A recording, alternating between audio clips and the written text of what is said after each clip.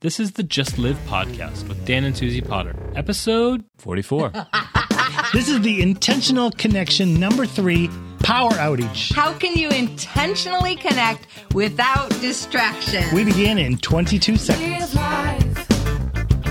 See the good days in it. Just live. Live life. See the good days. See the good days. Follow your potential. And live life. See the good days in it. Thrive. Your life is a remarkable story, an adventure that only you can create. We exist to help you grow your unique connection.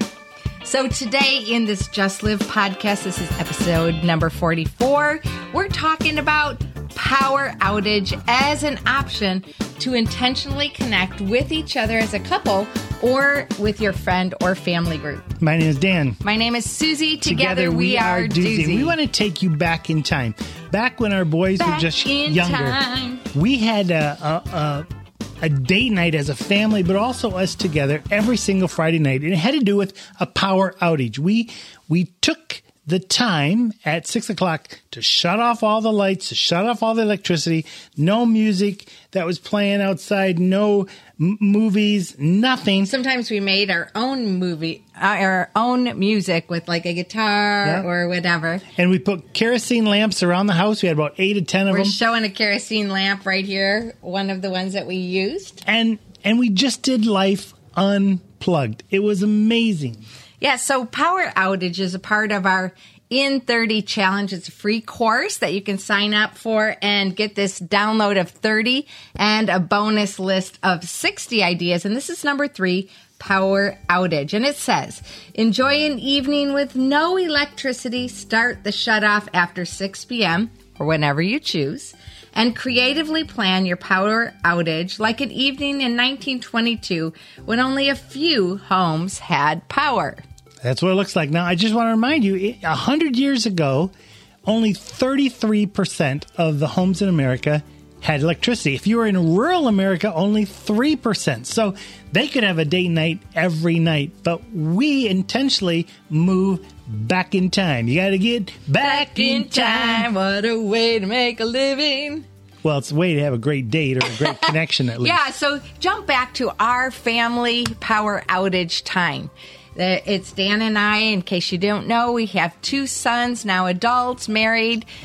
Joshua has children, so the family is expanding. But back in those days, we tried to be intentional in our relationships as well. And that was one of the ways that we did it. We always had people in our home. We always invited people in. So this was kind of like a family date night that we set aside for just the 4 of us. And I loved it because we took turns planning. When Josiah, for example, was much smaller and he couldn't plan on his own, one of us took turns with him. And many times his power outage night turned into sardines, hide and seek. If you know what sardines is, it's the best game of hide and seek you could have. Somebody goes to hide and we wait a while. It's always in the dark. For us anyways, and then the rest of us try to find whoever's been hiding one by one. When you find, you climb into the hiding space with the other, and Josiah loved that game. I don't know if he still does. We'll check in with him on it, but that was something that he always chose. Oftentimes we had kerosene or candles or a combination of it and played games. Our boys love games still to this day, and so they would pick a game like Risk, and it went all night, for example, or Monopoly. In front of the fire. Now, here are some of the things you can do. Susie already mentioned candle. I mentioned the whole kerosene lantern. You can start a fire. You can go outside, and you can have a campfire. You can play games. You can read stories. We used to love being around the fireplace, and just in the flickering light, you would read a story. You'd read a book. There was times of telling story. There was time of making music yourself. Here's the key. It's when everything else is dimmed down, when everything else is darkened, there is a better focus on you and having a moment together where you can talk or walk or go outside and gawk at someone, or old time, bring out some chalk. If you live by the sea, go for a walk on the dock, but don't use any electricity. Okay, chalk, dock. mock. I love your little rhyming things. I was catching your cheekiness there. You got that? That was beautiful. It also reminds me. I did that without any electricity. I just did it myself. Your brain takes electricity, my man. So one thing that I really love that this reminds me of as well, we have iPhones and it's got a portrait mode. And I love portrait mode for a particular reason.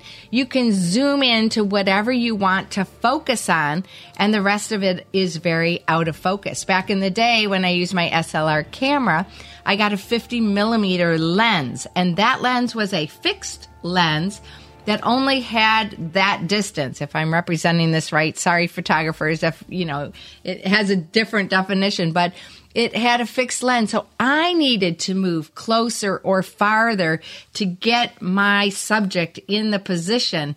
And it also had it was a beautiful lens for portraits, for people, because I could get their faces as the focal point and the rest could fade away into bokeh and other really fun spaces. And I love that because I personally have a problem with focus often. So what does that have to do with outage? Well, power outage allows you to focus on the things, the people. Got it.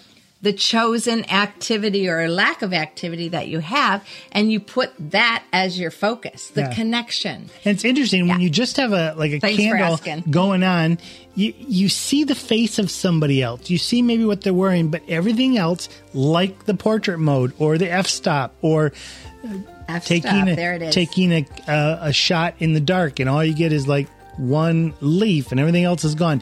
This is what happens in a power outage date or experience together, is that you tune everything out and you focus in on each other.